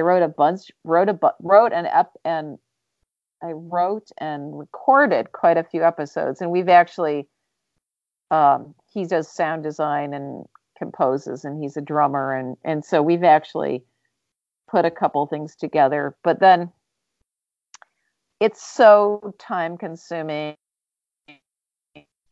There are just us out there, and you really, as you know, you kind of have to keep up with it and do it on a regular basis. You can't just go, oops, You can't just go like, maybe I'll broadcast my thing today and then not do anything for another year. I mean, you sort of have to do it on a regular basis, and it's incredibly hard work. I know that you work really hard at this. I am so. I don't know if I don't know. That's something that's definitely for adults, and I don't know if we'll end up doing that, or I'll turn those little stories into some other nonfiction thing. I don't know.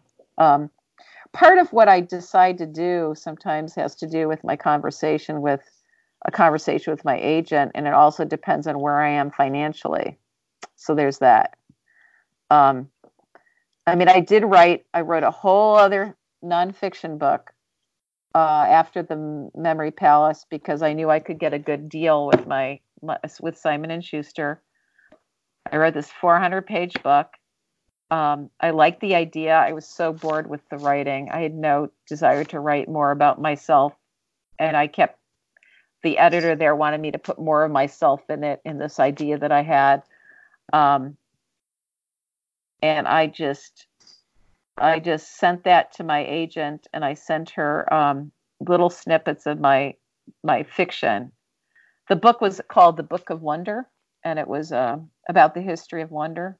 In the age of extinction. It's a great idea, but my agent left a message saying, I get it now. You've been trying to write about wonder when your fiction is wonder. You should do whatever you want to do. And so that's part of how we decide things, like whatever I feel like I need to write at that moment, that sort of keeps me up at night. If something doesn't keep me up at night, if I'm not constantly thinking about it, then I'm just not going to be passionate about it. So makes sense. So we'll see. But I know I'm getting a little tired, so I'm kind of blabbing too long. But No. You had asked me to keep this to around an hour, and I have selfishly let us run to almost 2 now. So we should probably think about wrapping it up. How about two more questions or so? Sure. Because I always want to end this when we're still having fun, sort of like leave them laughing. Don't get to the point where it just gets that sad third hour. We're like, so what's in the news? I don't want to do that. No, let's not talk about the news. No. One question I have to ask you, because if I don't, all the other authors that have been on here will say, well, why didn't they ask Mira Bartok that question? I had to answer it. So, Mira Bartok, have you ever seen a flying saucer, and do you believe in them? Oh, okay. I have never seen a flying saucer, but I know a couple of people who have seen some really unusual things. In fact, I was at a dinner party once. This was amazing. We were just randomly talking about UFOs. And somebody said, well, I think they were in New Jersey or something. They saw this phenomenon. And somebody at the table who didn't even know that person said, oh my God, I was there at the same time. And they started describing it. And so I have never seen anything, but I've sort of followed that a little bit, that those strange things that those pilots saw. Do you know what I'm talking about? There was like a Norwegian pilot, and there was I think a Swiss, like different pilots saw the same phenomenon. All these lights that look like very fast UFOs going in formation. They all saw them, and they called them in. And this happened maybe 2 years ago. So I totally think UFOs could exist, and I don't see why they wouldn't. I just haven't seen any. But I think to think that we're the only sentient beings in the universe, that's kind of arrogant. That's just my opinion. Nope, that's mankind's take. We are not only the only ones, we're the best. This is as good as it gets, baby. I think we're just like a really tiny little speck in the giant universe. And I just think there's so much, I don't know. I don't have any like emotional feelings about aliens. Like I'm scared of them or I love them or I don't. I just think that it's highly possible, and I think there's a lot we don't know and understand about consciousness. And there's just we know such a small amount of what's out there that I think anything's possible. Um, so that's my take on it. I 100% agree. I think that when people dismiss it, all I can hear is the same confidence with which people must have said the Earth is flat. We all know this. Right. Why would you think otherwise? Okay, last question, as Okay. promised. And this is my catch-all for all the things that I should have asked but didn't think to. Is if there was one bit of advice you could go back and give yourself, or that you want all the writers listening to hear, that would have made a significant difference for you, would have made things easier, what advice would you give them and yourself?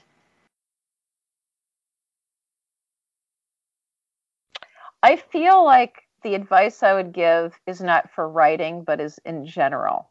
Because I feel like the way I've approached writing is the way I wish I had approached visual art. Um, when I was, when I was, let's put it this way, I missed my foundation. I I didn't get the figure drawing, the rigorous drawing, the perspective, all those things that you learn when you do a program. And then I went to a very experimental art school, and and my one bit of advice is that learn the foundation of something, like in terms of writing, read read the classics, learn, you learn so much by reading. Learn your craft and learn it well so you can break the rules, because and that was my problem with art. I'm paying for it now because my ideas far exceed my technical ability to execute them. And I see this with a couple, some young musicians I know who their whole thing is they want to sound lo-fi, and they don't really want to learn their instrument that well because it sounds like they're too produced. Well, I'll tell you, 10, 20, 30 years from now, you're going to have musical ideas that develop at such a rate, and you will not have the ability to make them happen. So learn your craft and read the classics, but also, what else? That's a real big one for me. Um, I'm really big on being kind, and also somebody who's below you on the ladder, pull them up and push them forward. You know, I can't I can't tell you how many people have said to me, like, why? Like, I used to run this blog for about 5 years, um, sort of helping people with opportunities in the arts, grants, residencies, and so on. I've had people say, why are you helping people with something that you yourself would apply for? And I don't understand that philosophy. Help everybody shine. It helps you too. And those people you were nasty to on your way up, well, they might be your editors someday, or they might be, they might be the people who are deciding on something big, or they might, I don't know. It's just be kind and be humble. And also one more thing, and this I see in a lot of young writers, is this emphasis on their, like, I'll use one woman as an example. I met her I did some kind of stint at a university. I go and read and blah blah. And the woman is so obsessed with being a writer, and she has her she's always marketing and promoting herself constantly, constantly, constantly, and award winning this and award winning that, when she's self-published one book. And there's nothing wrong with self-publishing, but what she spends so much time doing that, and being a personality, when is that really you should be focusing on writing, on language, on telling a story, and making yourself invisible, because it has nothing to do with you. It's your story. It's your poem. It's the music. You have to disappear. And when people spend and that's really hard to tell people who are so obsessed with social media, and they're trying to create this perfect life on Instagram and blah, blah, blah. And, when people say, you wrote a memoir, it's all about you. I go, no, it actually, if you write a really good memoir, it has nothing to do with you. It has to do with everybody. So I think, and one last bit of advice, write to a place of compassion. One thing I love, who said this? Annie Dillard, the nature writer, said this about writing memoir, but we're writing about family. You could apply it to anything. Writing about family is an art, but it doesn't have to be but it's not a martial art. So those are my little tidbits. I'll probably think of more later, but there you go. Oh, of course. The best ideas always come the moment after we stop recording, and then you think of all the things you would have said. So when Wonderling 2 comes out, come back and say them all. Okay. Oh, most importantly, get a pet. Having a pet's really important. Having a little creature. I 100% agree. Yeah. I don't know if you noticed that your delightful, lovely little cat crept in there earlier and was doing all kinds of funny little things. Kind of went behind the bookshelf. Those of you listening to the podcast, that's the kind of entertainment you're missing by not checking us out on YouTube. Oh, really? You can see special appearances by Mabel. Once in a while, I think my wife shows up in the background. All kinds of great stuff. I have a new character named Mabel. Oh, yeah? Mm-hmm. She's not a cat, though. Well, not yet. But now that you've seen the actual Mabel, I'm assuming. Actually, put the seed of an idea in there. So. Where can esteemed audience find you online? Where can they stalk you on social media and all that good stuff? Okay, so they could go to my my little sad little website. The reason I keep saying sad little website is because I had this amazing website. But the designer, the person who was the server, he did all kinds of ethical things and a bunch of us unethical things. A bunch of us pulled our websites down. So I threw this little blogger site up there. So it's mirabartok.com, mirabartok.com. And then I'm on Instagram, and I mostly post drawings, and that's a recent thing, but I'm enjoying it because I follow my favorite domesticated foxes, and I post, I try to post drawings and share drawings with other people. And then I'm on Facebook. I have my personal page. I have a Mira Bartok page. I have a Wonderling page, the Wonderling page, and I have a Memory Palace page. I have a lot of pages. I'm not on there as often as Instagram, though. And I was on Twitter. I'm still on Twitter, but not that often. It just got really vitriolic, and there's just so many people yelling at each other that I'd rather watch domesticated foxes and cat videos on Instagram, to tell you the truth. So. No, I feel the same way. Whenever I have a new follower on Twitter, I kind of pity them. I look forward to my 5 tweets a week. That's about what you're gonna get. Well, that's more. I mean, I used to be on there not all the time, but often, and now I'm on there like once a week. That's it. So same thing. I'm not I'm on Facebook more because a lot of my foreign people from other countries who read the book write me through Facebook. But I'm on Instagram a lot more now, even though I don't have many followers. So follow me on Instagram, Mira Bartok Books, because then it'll look like I'm not such a, sad little person who has only like 2 followers. I have more than 2, but I started my Instagram account 3 weeks ago. It was after Annie Sullivan was on the show, because she convinced me that Instagram was going to be amazing, and I'm sure it is. And I have I don't know how many followers I have, but they're all like people that I know or have met through other sites. And I've done absolutely nothing with it. So I will follow you, and I will watch it. You too. And then I will know how to Instagram better. Well, one thing that I tell young writers, aspiring writers, is put down your phone, put away your phone.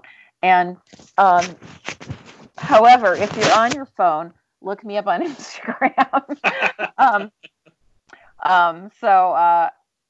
Yeah, I will. Are you under Rob or Robert Kent on Instagram? I think I'm under MG Ninja. Okay, MG Ninja. So this is how little I care about Instagram. I don't even know my handle to plug it. I know. To get more followers. Well, mine used to be Mira Bartok 17, and then I got some really creepy guys who would be like, thinking I was 17 years old and started looking me up, and I'm like, no, get rid of that. So creepy dudes running the internet everywhere. I want baby opossums to follow me, domesticated foxes. I just want all these little animals to follow me and their owners and their humans.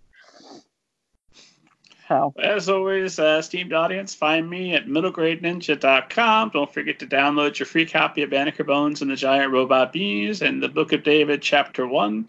And that's it. I will see you back here next Saturday when our guest will be, your guest is as good as mine, but somebody amazing. Mira, thank you so much for being so very generous with your time. This has been a privilege and a pleasure, and I really appreciate you making the time to do it. Well, thank you for making the time. It's been fun talking with you. I have been asking our guests to sign us off with our sign-off phrase, which is the totally justifies the name of the show because it's ninja-like. The sign-off phrase is hi-ya and what have you. Will you sign us off? Yes, I will. Hi-ya and what have you.